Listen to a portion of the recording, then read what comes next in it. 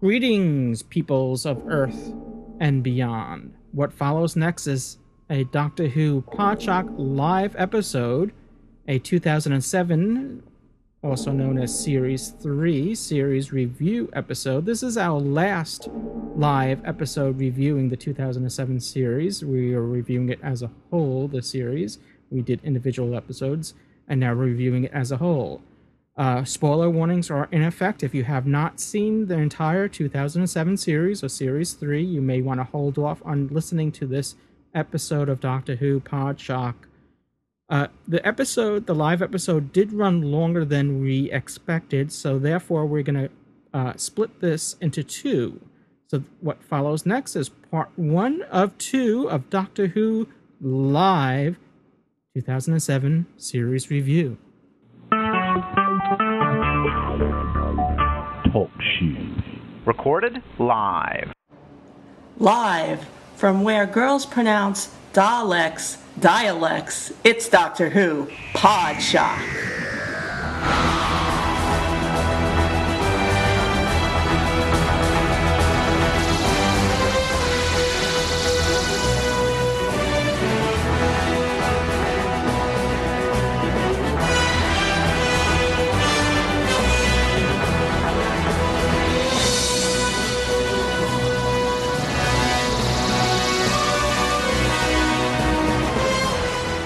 Outpost Gallifrey presents Doctor Who Podshock, episode 89. The 2007, almost at 19. The 2007 Series 3 wrap-up episode. We're here live, and let me introduce you to our cast of characters we have for this live podcast. I'm Louis Trapani. Hello. And joining me is our co-host, Ken Deep. Good afternoon, good evening, around the world. And good morning. You don't want to leave out any... Oh, yeah. I don't want to leave out any time zones. And also with us, returning from last week, we have Joe, also known as Omega Uniforms. Hello, Joe. Hello to everyone. Good to have you back. It's good to be here. Great. And first time on our live show, we have joining us our regular contributor, Colin. Hello, Colin. Hello, although it's the second time. I was on at the very beginning. Were you? Yep. Okay. I back do when you apologize. first started these. It's okay. I take that back. You're very impressive. Yeah, you should. I could stand on my head and rub my tummy too, but you can't do that on a radio show or a podcast. Well, you can, but the effect is lost. Move along. Well, this is Colin. We have to pad the show now. We have to really make this an extended show. No, you don't. Colin is our bullwhip to keep the show shorter, and I'm not going to do that 10 times fast.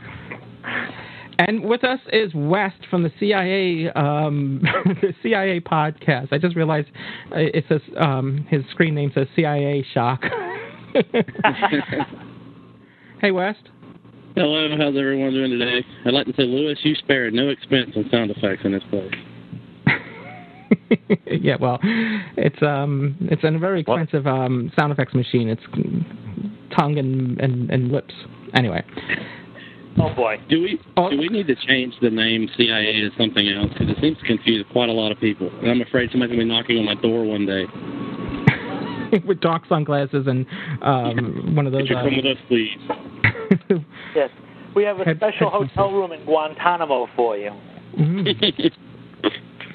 Well, last but not least, also with us today, live on the show, is Dave Cooper from Manchester in the UK. And hello, Dave. Hi, Louis. Hi, everyone. Hey, Dave. And, well, hey, first off, I just wanted a couple quick little notes here, Louis. Being that we were just speaking with West a second ago, and you and I joined him on the CIA podcast a few weeks back talking about Plate 7.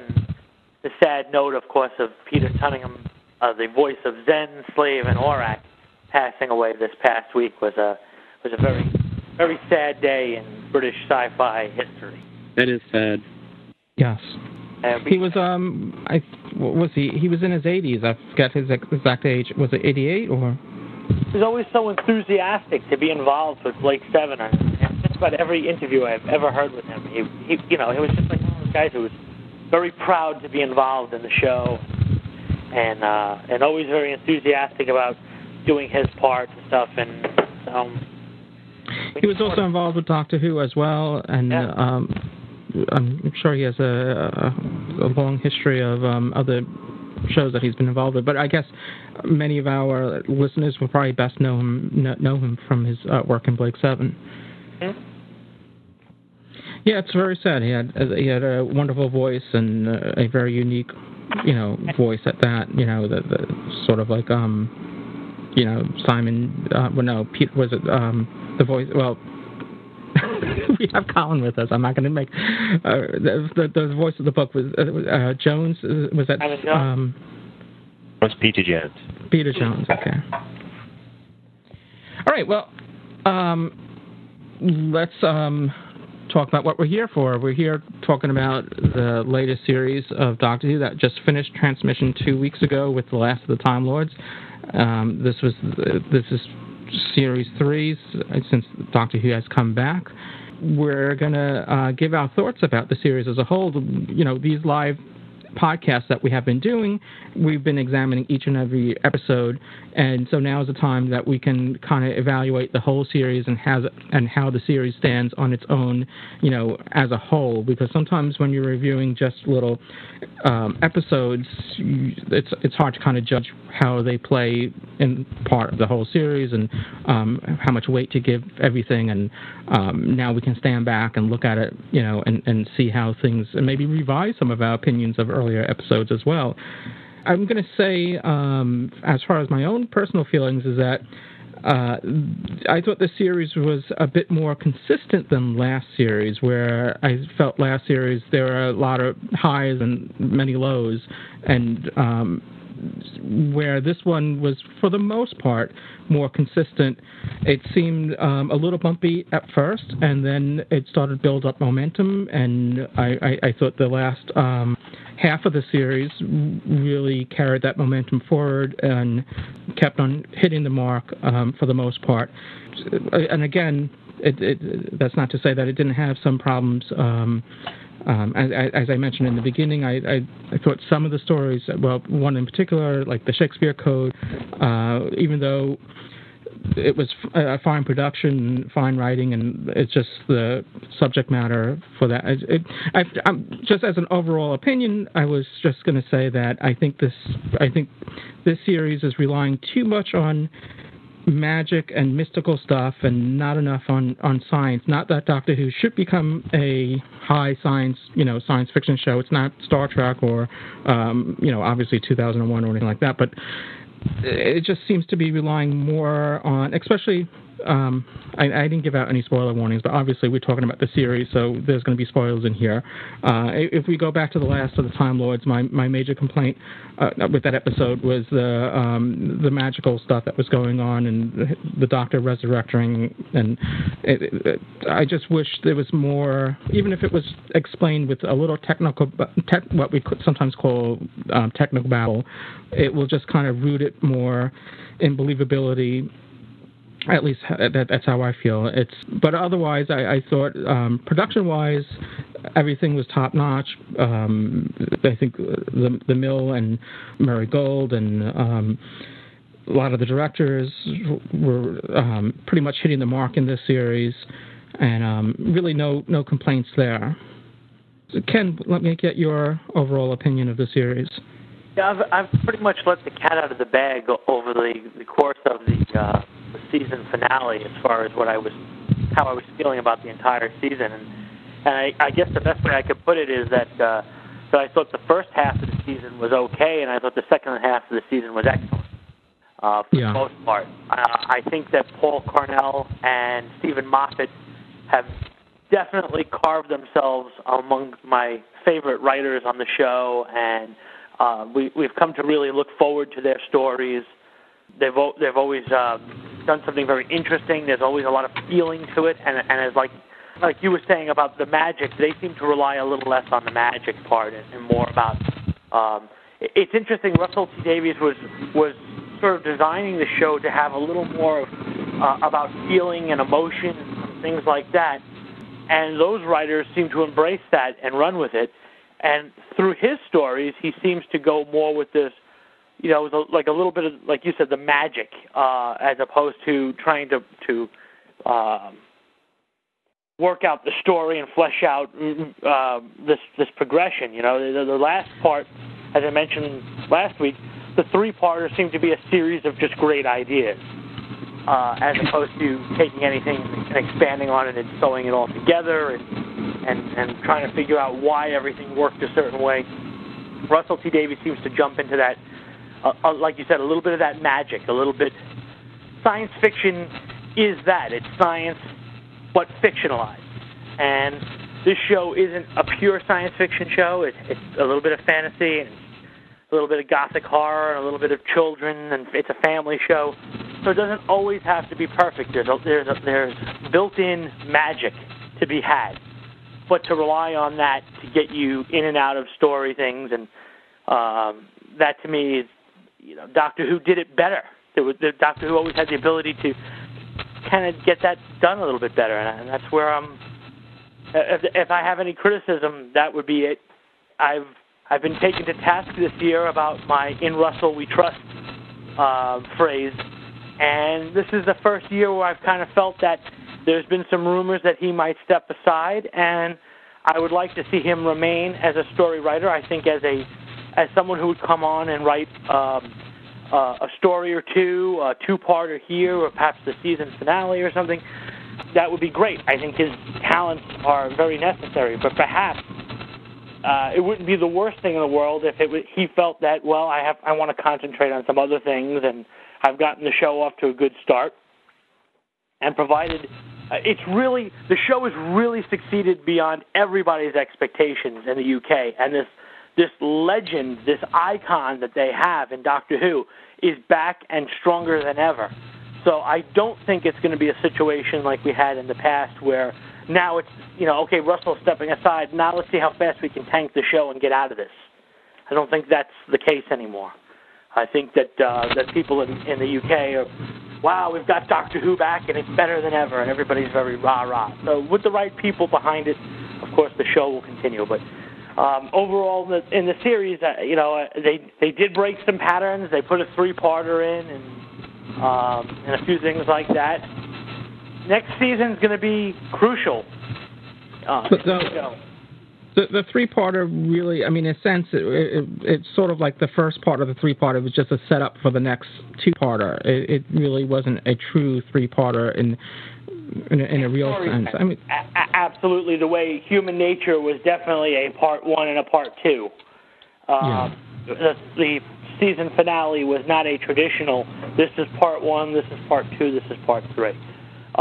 Actually, it was probably best resembled the Keeper of Traken, Logopolis, Castrovalva trilogy, where you could view each story individually, and it would stand on its own merits, but together it told a story of what's happening with the Master and the regeneration of the Doctor and the show going in a new direction. Mm-hmm. I don't think that this season was as good as Series 1 or Series 2. It actually made me appreciate some of the things that I didn't like in Series 2 a little bit more. How's that? Well, I happened to catch in the Doctor Who marathon last week, Love and Monsters, and I actually was thinking to myself, well, I understand that they do a lot of different experimenting in this show now, that it's not going to be exactly what we think it's going to be. There's going to be times when they have a secondary character or a guest star lead the show, and there's a Dr. Light episode. I think they learned that this time around that it had to be a little bit stronger. It couldn't be so Scooby-Doo, as you put it. Yeah, well, that was my complaint about that episode was that aspect of it, not so much. If you have to have a Dr. Light episode, so be it. But you compare that to Blink, it's a world of difference. Absolutely, and I also have to footnote my criticisms of the show by saying that at no time are we not glad that the show is back. To be honest with you, if I thought that my comments were ever going to hurt the show or hurt the fact that they would make Series 4, Series 5, Series 6, I just wouldn't say a word and I'd sit back and watch it. But this is what we do. We sit and, as fans, we sit and we say, we like this, we don't like this, and we enjoy this, and we're glad for this. But at the end of the day, the worst story of the season, if the Shakespeare Code was the only thing in this season we had to watch, I would still sit back, I'd still enjoy it. And I also have to say that it was on the other night on Sci-Fi Channel. But once again, I think this is the fourth or fifth time I fell asleep in the middle of it, and that really bothers me. Yeah, it happened. It happened to me as well the first time I saw it, and it doesn't bode well. But I mean, it's still. I mean, I don't know. It's still again.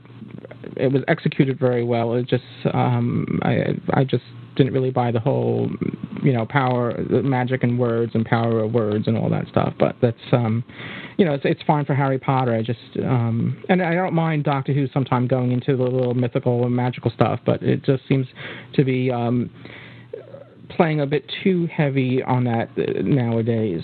I mean, if you look at going back to the Last of the Time Lords and the whole Gollum Doctor, the little Doctor getting back to his old self again and re-emerging out of the cage and the cage melting and all that.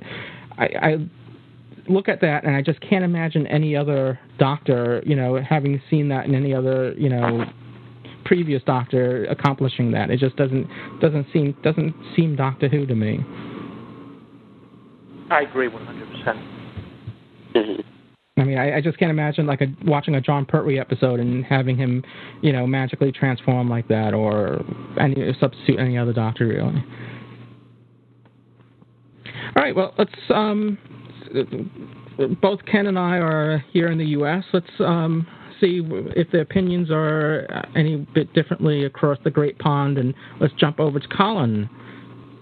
Yeah, well, I do have a difference of opinion with you guys on the Shakespeare Code. I did actually like that one. I don't think there's any of the ones that I haven't liked. I don't think it's because they weren't good. They were all very well done, and you could see that there's a clear quality in the production work. And there hasn't been one that I thought, no, that was a load of rubbish. They haven't thought about this one at all.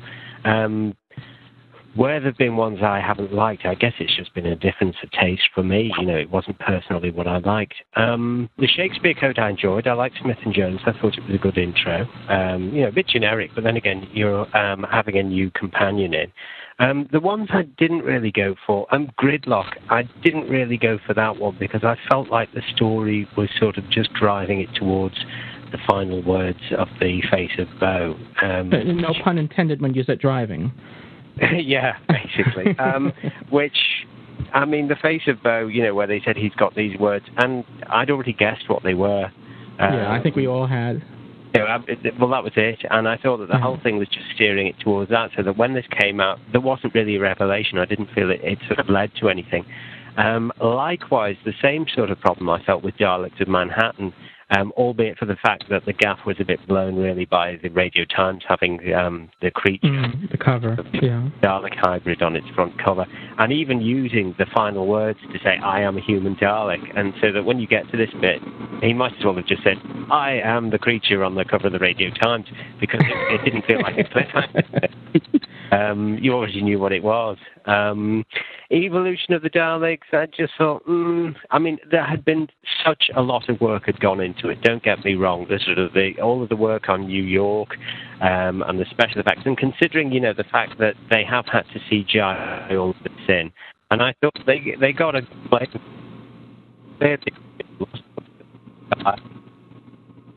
You're breaking up a bit, unfortunately, Colin.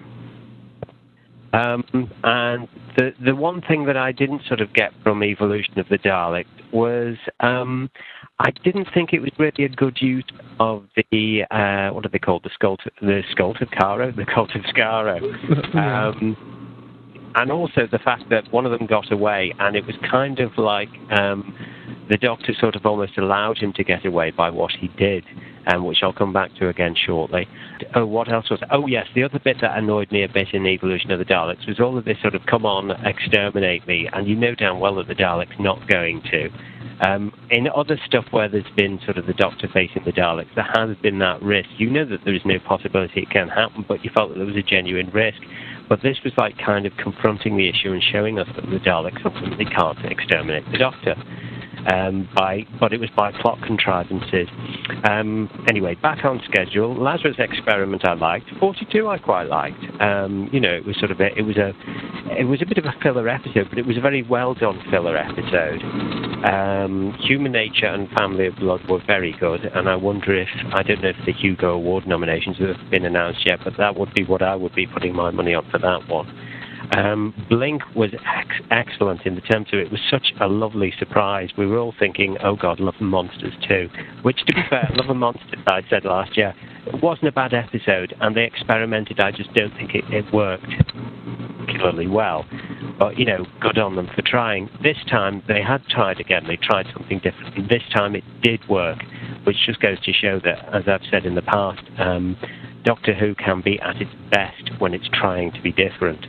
Then there was Utopia, which I thought had a brilliant ending, but I was sort of watching that and thinking that was really, really good, but then thinking, well, what was the whole backstory with all of the people? Sound of the Drums, which used excellent build-up of tension, which I enjoyed on that bit, but again, I was thinking, what happened to all those people who go to Utopia? Are we going to get an explanation there or what? And then Last of the Time Lords, which just left me feeling sort of... it wasn't a bad story. There's a lot of thought had gone into it, but I didn't feel that the ending justified the build-up that it had been getting all series. I didn't really care much for the sort of Peter Pan type stuff of everybody think of the Doctor and he'll be renewed. I thought that was a bit self-indulgent. Mm-hmm.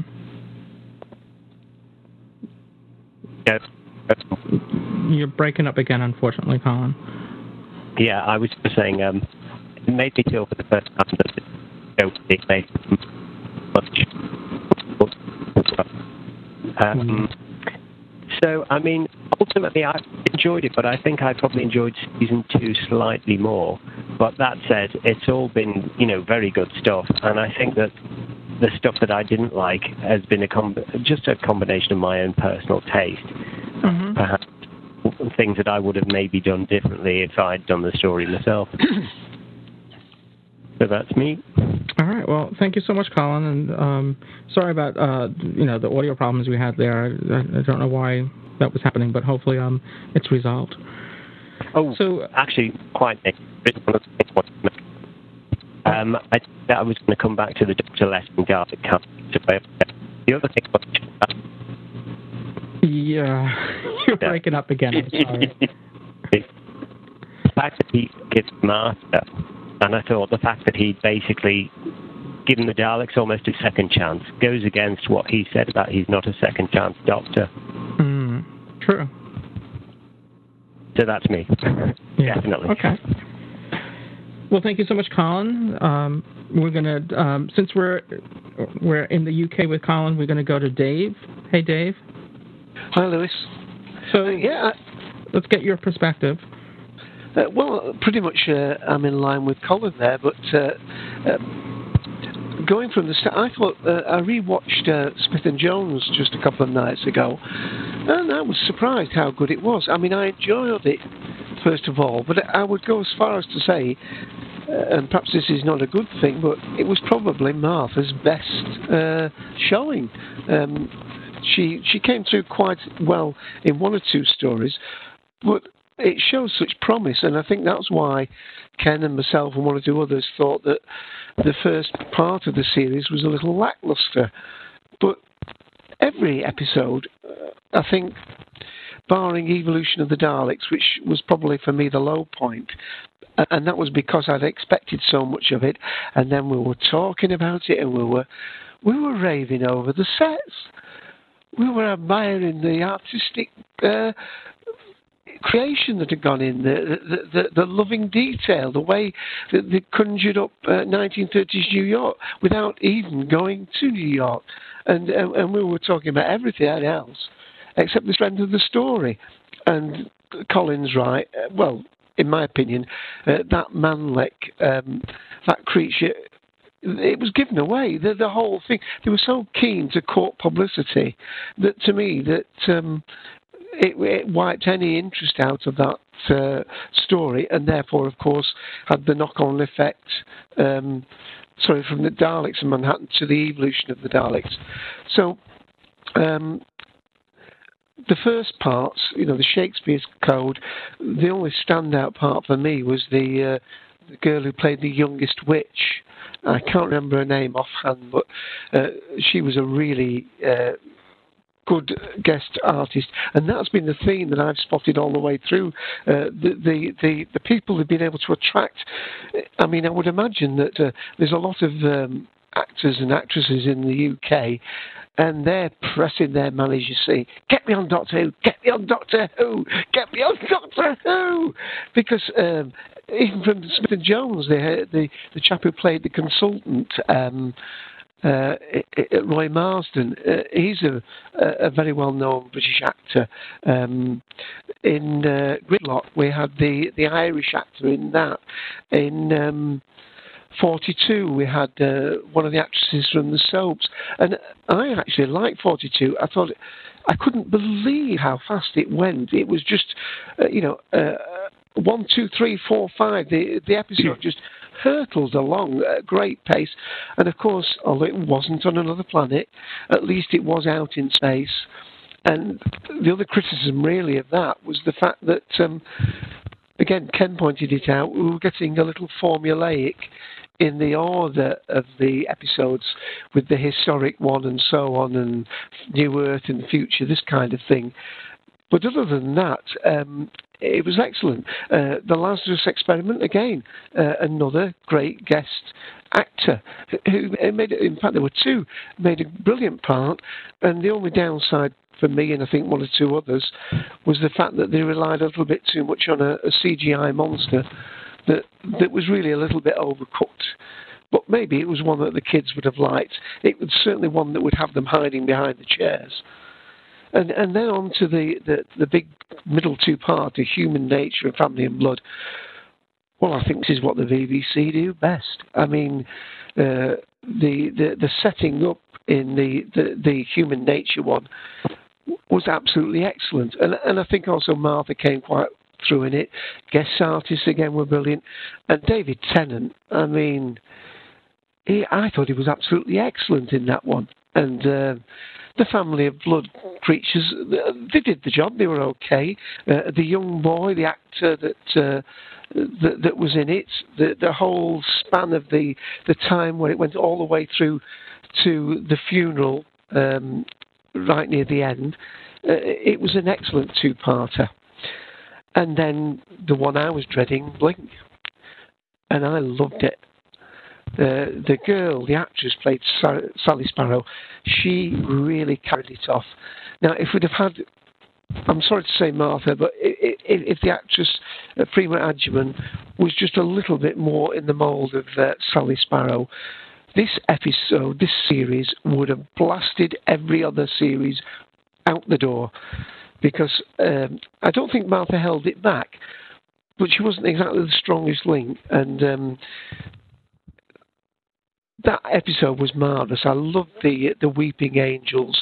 Again, it was another one to frighten the children, and it had that lovely little twist at the end, just to make sure the kids who were already frightened of mirrors weren't already frightened of some of the other vengeful things that the Doctor had done in earlier episodes. Now they had to be frightened of statues as well. And then, of course, we came to what we found out to be a three-parter. With Utopia, we had Derek Jacobi. I mean, how good is that? To have a person of that stature to come on Doctor Who. I mean, this is stuff of dreams. This is real. I mean, this is the cream of British acting coming on the show. And he didn't let us down.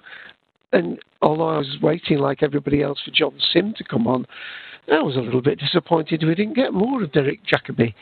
I mean, he went from the bumbling professor with just a look in his eye, and I'll swear he darkened his eyes when he turned round and whispered, "I am the master." I thought it was excellent. And I'm getting carried away now, aren't I? I'm sorry about that. And then John Sim, he played it a little too gamey, a little too silly for me. The very frightening thing, we'd been thinking about it for weeks and weeks, the drumming on the table, the gas mask, the frightening scene in the number 10. And then what does he do? Deflates it completely with a Mr. Bean thumbs up. And I mean, it just threw me out of the moment, that. But then again, there was his wife. Well, what a locker she was. I mean, I was a bit hooked on that. I mean, she didn't say much, but she certainly made an impression on me, and I thought that was a lovely little cameo part from her. And I'd like to think from the little sequence that happened at the end with the master's funeral pyre, that we might see her again. Sorry about that phone call. I've just stopped it. And then that was about it, really. I think it was an absolutely brilliant series. It was a slow to start. It took off in the middle, and the standard has just gone up and up. And I think the final thing I'll say is, David Tennant, if he was ever in Christopher Eccleston's shadow, he's firmly stepped out of that now. He is well and truly the Doctor. Okay, I think that's about me done. All right, Dave. Sorry about that. I agree with Dave 100% that Tennant definitely has carved his own niche in the show. You know, he really, and I'm glad too, because Chris Eccleston was so incredible. To actually have him, you know, do his own thing now and be very, I mean, he was always a confident guy, and he wasn't a person, you know, you heard stories about like Peter Davison early in his first season, feeling that he was in the shadow of Tom Baker. I think David Tennant stepped away from Chris Eccleston rather quickly and has kept going. Oh, yeah. That's good for the show. And of all the things that we can criticize about the season, David Tennant is not one of them. Murray Gold is not one of them. You know, there's certain things in the show that have really just been spectacular and has never let us down. And then that's definitely one of them. Yeah, I agree. And my wife thinks he's hot. Dr. Hottie. Okay. Well, thank you so much, Dave. We're gonna now jump across the pond to Joe. Hey, Joe. Hey. So, tell us how your overall feeling about the 2007 series, or Series 3. All right. Overall, I agree with a lot of what Ken and yourself said about how, you know, I personally felt that, you know, it started off a little slow and then sort of worked up into something. I don't know why. I really just didn't like the first two episodes that much. You know, that said, I thought, you know, again, like David Tennant was great and such, but it just, like, the first episode, I had watched it with a friend of mine, and it turned out to be a mistake, because that friend of mine really it just sort of looked at me and went, like, they're on the moon, there's rhinos, and a lady sucking blood from people out of a straw. What the hell are we watching, you know? Like, and I was like, it gets better, don't worry. And well, now that's a lost cause, but, you know, like, it was a little too silly for me. Like, had they taken out the straw or just did one less of the silly things, I think it would have been a little easier. But, like, I felt myself cringing, like, when she took out the straw and was sucking the blood out of the straw, you know, just because, again, that was a little bit of magic, you know, like, sort of like, look, I can take this little straw device and suck all the blood out of you. And then, you know, we get into, you know, the Shakespeare Code, which I was cringing pretty much from the beginning just because the witches were very over the top right off the bat. You know, and it just reminded me of very, it just came off as being a little too silly right off the bat because I couldn't take them seriously. Yeah, they were just sort of like caricatures. Yeah, completely way up there, with the high-pitched cackling, and it was very, I don't know. They were very stereotypical-looking witches. They were very, they were riding on brooms. It was like the whole 9 yards and all that. And they tried to throw in some, like David Tennant was throwing in some of those bits with how it's really science sort of a way, and I didn't think it really conveyed that well. And if they made one more joke about a Shakespeare line, I was done. It was getting pretty brutal towards the end. Like, I'll use that line. Oh, I won't use that line. Oh, wait, that's one of my lines. I was done by the end of that. Then, Gridlock. I enjoyed Gridlock. I really didn't have too many complaints. I didn't read that much into the series, so I wasn't looking forward to any particular story. I didn't have any hype towards anything. And, I saw the Macra, and it was like, oh, that's sort of a nice touch. But, then we get to the Dalek story, and I personally enjoyed this Dalek story more than some of the other Dalek stories that they've done. But having said that, again, it wasn't like in breaking new ground with the Daleks. We saw the Daleks using humans to make new Daleks in Revelation of the Daleks and Parting of the Ways, which was just 2 series ago. So to me, it was a bit of a letdown with the whole, they're using humans again. They've been doing this for quite some time. Mm-hmm. And that sort of was a big letdown for me as far as that goes. But, having said that, there were a lot of touches to like the Hartnell era sort of Dalek stories, which I enjoyed. Then Lazarus Experiment. It was all right. I thought it went a little too dark for what they had been doing prior to that. Like, that, it felt very Batman to me. Like David Tennant's at, some, sort of fundraising convention in tuxedo and something goes wrong and he, becomes the doctor sort of thing. It was very Batman, very, like, superhero-y to me. And, I felt it wasn't exactly what I'd normally expect from Doctor Who, but, that's fine. They try new things all the time, but that's just sort of what I got out of it. And then 42, I think I talked to Ken about this at some point, and he had mentioned how, it was a lot like last season with, the Impossible Planet and Satan Pit and such. And, I had watched those stories recently, and I have to say it really felt like they were on the same ship and it was the same crew sort of thing. And that sort of took away from the story to me, since it was about almost the same time from last season, and it was a very similar story where this higher power is possessing members of the ship. Yeah. And, and they're getting sucked into something, and instead of a black hole, it was the sun, It was very... Too similar there.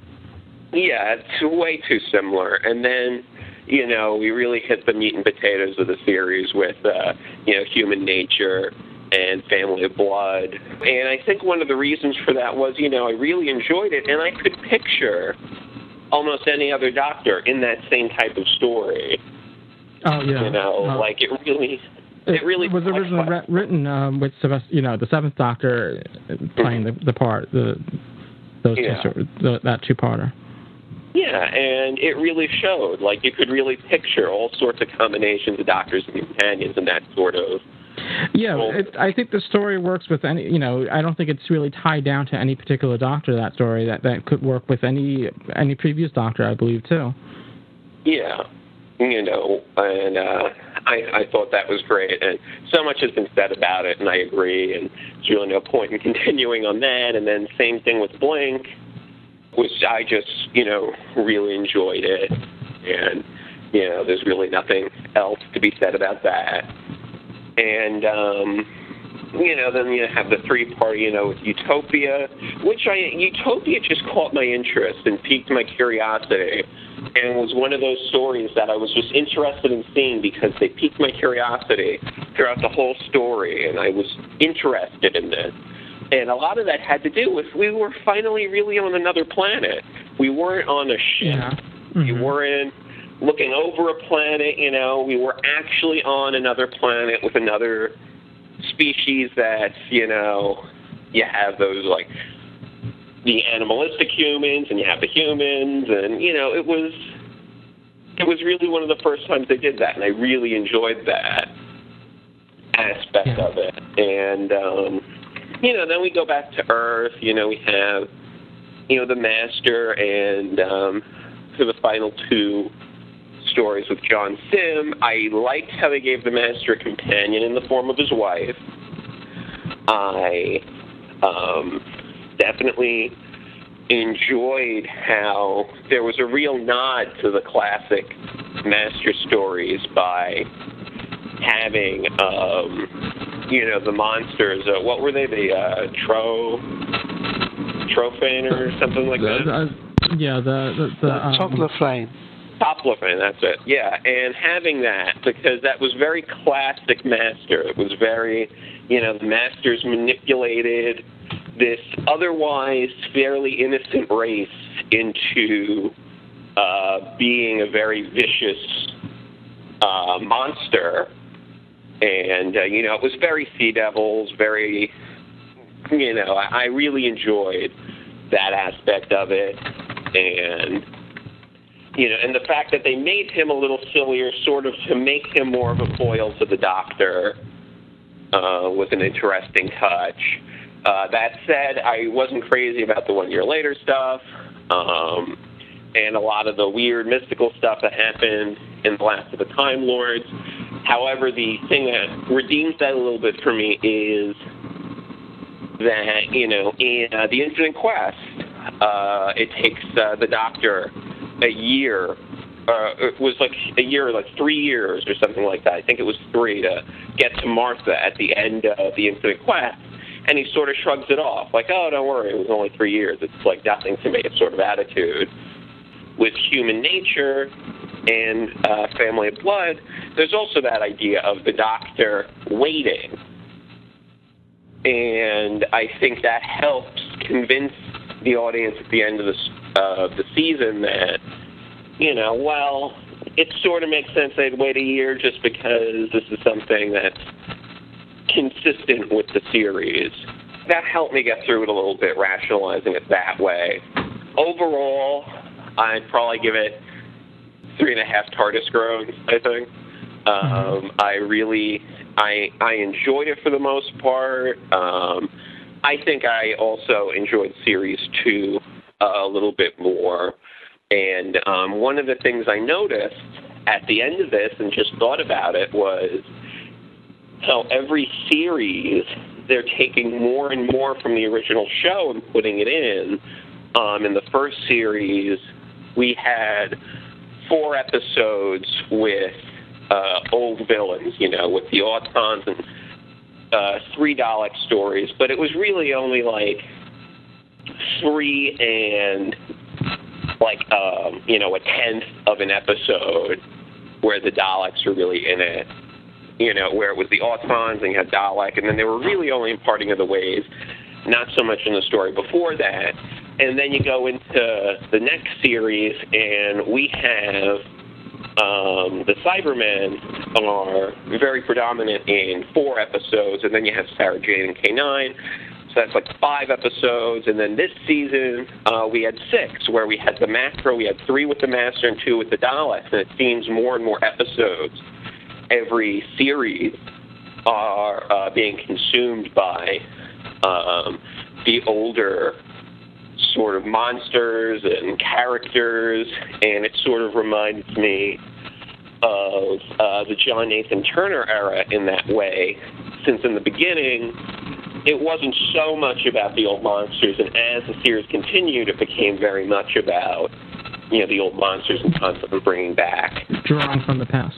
Yeah, exactly, because the first, Tom Baker's last season, Peter Davidson's first season, there wasn't too much of that, but, by the time, then there was really a lot of drawing on the past, by the end of that, we had Colin Baker's first season, had, I think it was one original monster with Phil, and that sort of idea, and I feel like that's the direction they're going in, and there's going to be a lot of drawing on the past, and I'm not sure if that's necessarily the best idea, just because so many great series in the past have had mostly original monster designs, and I feel like there's too much reliance on the past to making the finale. Like, the finale doesn't have to be the Daleks, the Cybermen, or the Master.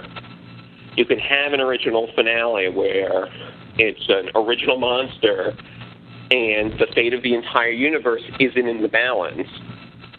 I feel it sort of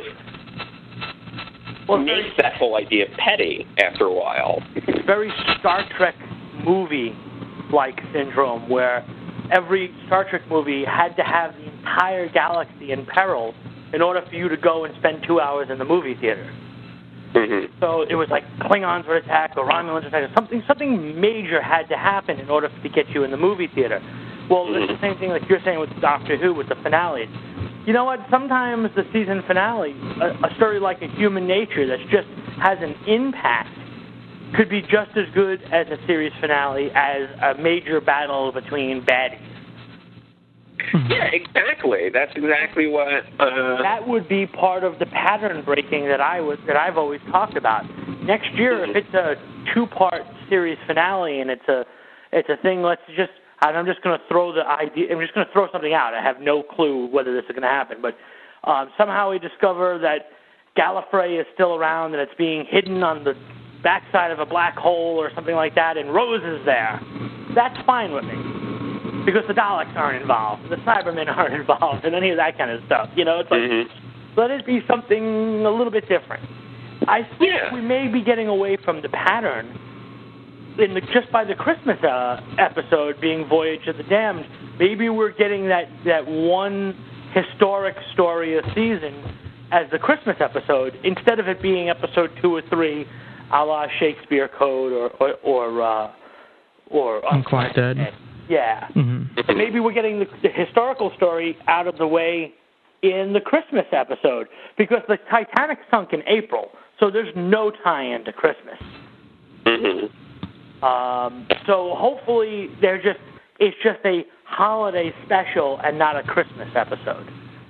Yeah, no, that'd be great. But, definitely, it's starting to get a little irritating with the entire universe is hanging on the balance, and every series finale, and, after a while, it's just there were so many great series finales that didn't involve, everything on the line, and, yeah, exactly, I think that'd be great.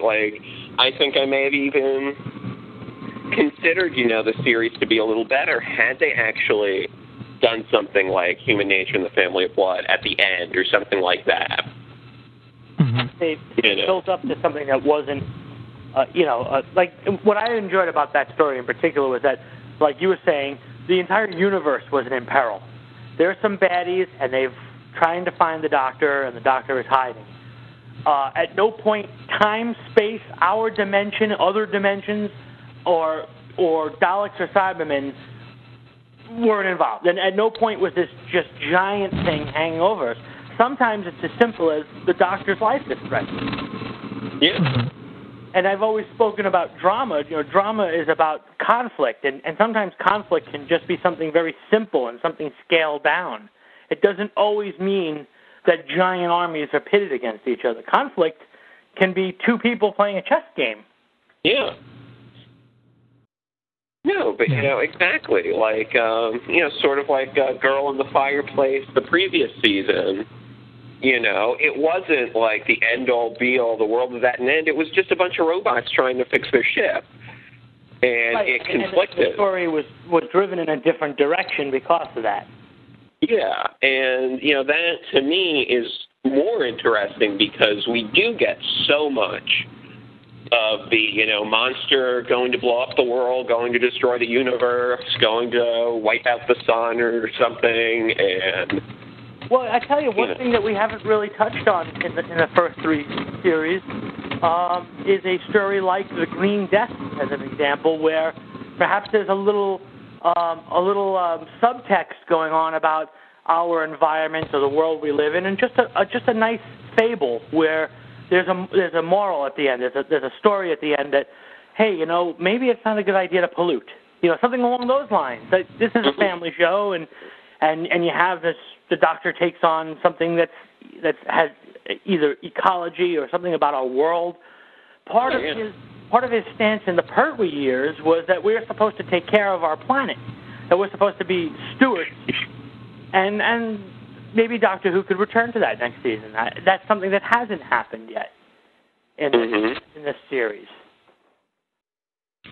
All right, well, because the show is moving along and Colin's there with the whip, so we haven't gotten to Wes. So I'm gonna just move along to Wes, and I want to thank Joe for his comments, and but I just want to get to Wes, and then we're gonna get to, because we have several people that are calling in, and we're gonna get to them. And again, if you want to call into our show, you can call us via Skype. And the phone number is, what's our phone number? It's 724-444-7444, and then the TalkCast ID is 23358. All right, well, West, you've been waiting in the wings? West, no pun intended with West Wing there. Never heard that one before. Well, for everything there's a first time. Well, being the last one here, everyone said everything already, so I'll try to keep this short and sweet. Overall, I love this season. Like everyone said, it's been pretty consistent throughout. And, you got to think, even what we would consider the worst episodes of Doctor Who are still better than 90% of television out there, so they're really not horrible. Oh, yeah. It's like it's more personal preference than anything, I think, with the stuff we didn't like.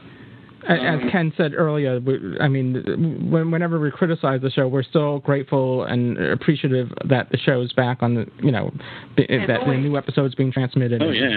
It's only because Doctor Who sets such a high standard that I'm that critical. Because at the end of the day, I would watch Doctor Who over 99% of what is on television today. Oh, yeah. Going to what you were saying about season finales, personally, I think the season would have really benefited from the finale episode actually being Utopia with that ending. It would have just been crazy to have to wait a year to find out what happened, but I still think it would have been fun. Mm-hmm. But because I felt like the finale episodes were kind of rushed there toward the end, like they had so much they had to cram into it. I still enjoyed it, and I guess it needed to be done that way to kind of move the story along. So we can get the Christmas episode out there. But going back to a few things earlier in the season, like the Smith and Jones, I like the Jadoon. I thought they were neat characters, and the fact they really weren't villains. They were just kind of cosmic police. But I think, they were too close to Sontarans to not be Sontarans, personally. Mm-hmm. That could have been interesting. In the Shakespeare Code, the witches to me were they were like Macbeth, and I guess that's where he got his idea for it. The third episode, Gridlock, was one of my personal favorites there for a while until Blink came out. And I think it's because I enjoyed Brannigan's character so much. Even though a lot didn't happen in that episode, it's at the face of Bo maybe at the end, there was a lot of good character development. Every episode had incredible character development, and that's what you don't get a lot in television today. And I think everybody would agree that. I'm sorry to interrupt you, Wes. I think everybody would agree that Brannigan would be a great companion. Oh yeah. Except he'd have to bring his litter along with him. I don't see him leaving his family, but seriously, I think that's a character we should revisit sometime. But then sometimes the best characters are the ones you get once and never see them again.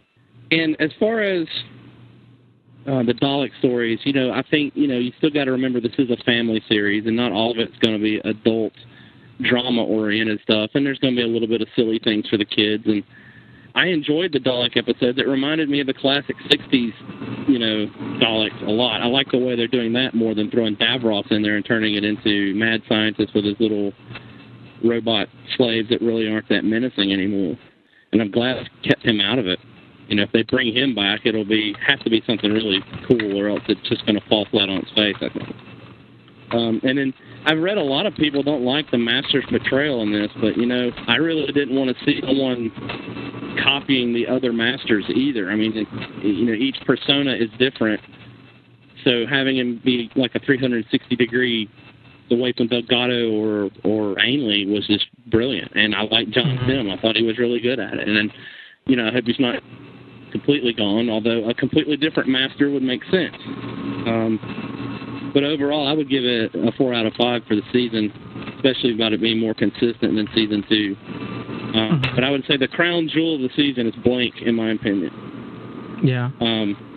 That's an excellent episode now to introduce people to Doctor Who with. Because it leaves you wanting to know more about the character. Those are my thoughts on this season. I kept it short for you. Well, thank you so much, Wes. I do appreciate Blink almost plays out like a small, almost an indie thriller movie, and then the Doctor sort of sprinkled in there. And if you wanted to ease someone into Doctor Who, yes, that would probably be the way to go. Where you didn't hit him over the head with the fact that this guy's an alien and he travels in what looks like a phone booth but really isn't, and it's stuck that way, and it's actually be 10 of these guys. That could be a little overwhelming to somebody. I think that's why a lot of people don't watch it, because there's so much backstory for the show that it's daunting at times if you're new to it. It is, but it's also what makes the show great. Is I think what is appealing to many science fiction fans is that there is a depth to it. There is a history to it. That it's not just what I hate in sci-fi pilots or television pilots in general is when the pilot episode is rolling and they deliberately create a mystery, and by the second episode they've explained it to you. Like, I don't know, the captain and the cop don't get along, and then the second episode is because he shot his wife. Yeah. Like, you don't have to explain it to me. I'll figure it out. Leave me alone. Yeah. Well, that's why I always like to keep some of the mystery in Doctor Who and not to explain it all. And, I think that's one... I mean, it's Doctor Who. It should have a question mark after the Who. It's always been a bit of a mystery. And if you go back to when the series began, nothing was explained. We haven't. I don't know how many years it took before we heard the name Gallifrey, and so slowly little bits of information came out. It wasn't all explained in the second series in 1964. It carried us through, and the interest was there, and we didn't know he was able to regenerate until Patrick Troughton came around. So you really need to keep that mystery there, and I think having such a history to draw upon, and having those crumbs in the current series here and there, I just think it makes it more interesting, and it adds another layer of depth to the series that other series just don't have. Right, and if Russell can keep going from where he's at, there's some things that kind of now is the time to start explaining. Now that they've kind of explained the Master a little bit and his relationship with the Doctor, there's one nagging question out there. What's going on with Susan? Let's find out about that a little bit. Well, I wonder if he'll turn the clock back that far. That would be very interesting. But then again, that's something that he could sew up a lot of interesting things by saying, this is just, again, spitballing with these kind of things. Perhaps, if she is a Time Lady, you do have the last of the Time Lords. Well, if there's the last of the Time Lords, what happened to Susan? What happened to Romana, who's, in E-Space, and all these other questions? So is he really the last of the Time Lords? That's why that title to me was a little bit misleading. You had this sense that they were going to confront some of the issues that have surrounded Gallifrey, and all the Time Lords are still out there. They all have fob watches, and they're all pretending they're all in human disguises throughout time and space. I'd be surprised. Well, I mean, it's like the question is like, is Susan a Time Lord or is she just a Gallifreyan? I mean, she may not be regenerating. It was never clearly explained. One can assume she's obviously a Gallifreyan, but we don't know if she's a time lady. Right. Again, the show, in practicality, the show was in its infancy, and it was what it was for the first season. You know, I don't think anybody had any grand design going forward that they'd have to worry about that question. So, but it is something that could be fun to be tackled in the current series. Absolutely. Mm-hmm. And she may not have been a time lady at that time, but maybe, if somehow she got off of Earth or whatever, maybe she became one later on. Maybe she ran with Captain Jack. Well, the great thing about that is they leave it open they talk about that he has a family, so it's sort of easy to sort of bring that up. Because even for fans that don't know, that can just say, like, oh, well, I have this granddaughter, and, he could try to find her in an episode or something. They leave it open that he has this family and that he thinks they're all gone. So that's a possibility to sort of tackle. So I like how that, it'll always be up in the air. Even if they never explain it, it'll be something that older fans can always speculate on. Patrick Troughton had a very poetic way of putting it in one of his episodes. He said, "My family sleeps in the back of my mind," and I always thought that was sort of the best way to put it. You don't know what it's all about. You know that he's run away, but he hasn't forgotten them. And like Lewis was saying, though, there is supposed to be mystery, and explaining it all, it's not. Sometimes the show should run its course and never explain certain things, his name or there's certain things you need to know, and there's certain things you'll never need to know. And if we never found the man's name out, well, the title of the show. That's the title of the show. It's not, you don't need to go there. Yeah. That's one of the best parts of the show, is even under the threat of cancellation, even when they thought that the show was over, they didn't feel like, gee, you know what we should do now that we have the show back? Explain everything, because we may never get another chance. They never did that. Yeah. And I really like it. It seems like they tried to start doing that at the end of Sylvester's run, though, because they started to make him more mysterious, but throwing little tidbits at us at the same time. Yeah. Yeah, I think they were trying to add, more mystery into the character again and into the show.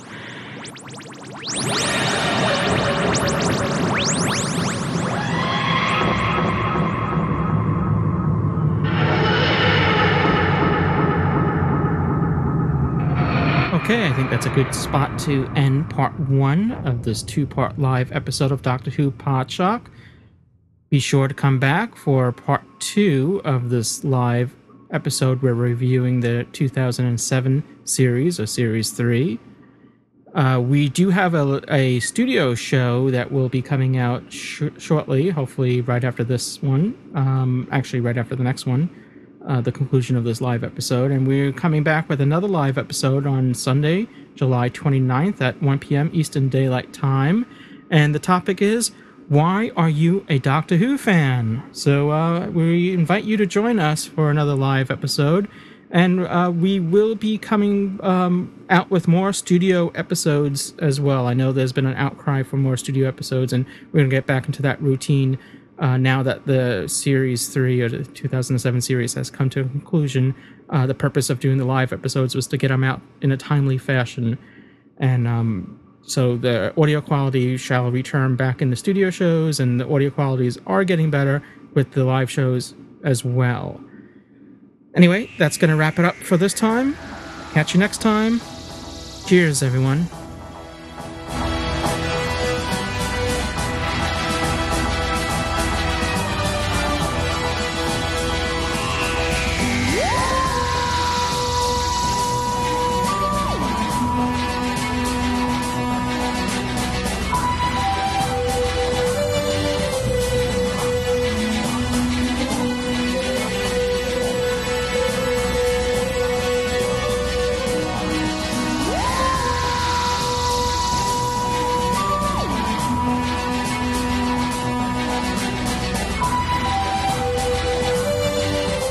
You have been listening to Doctor Who Podshock live by the fan-run GallifreyanEmbassy.org and presented by Outpost Gallifrey at Gallifrey1.com.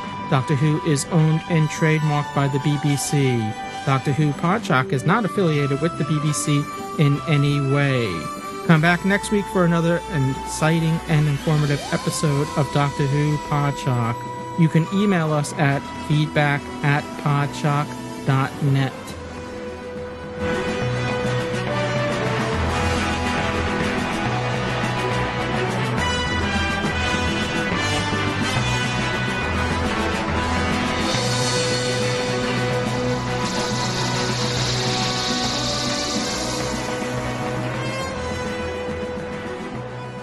I am the master, and you will obey me.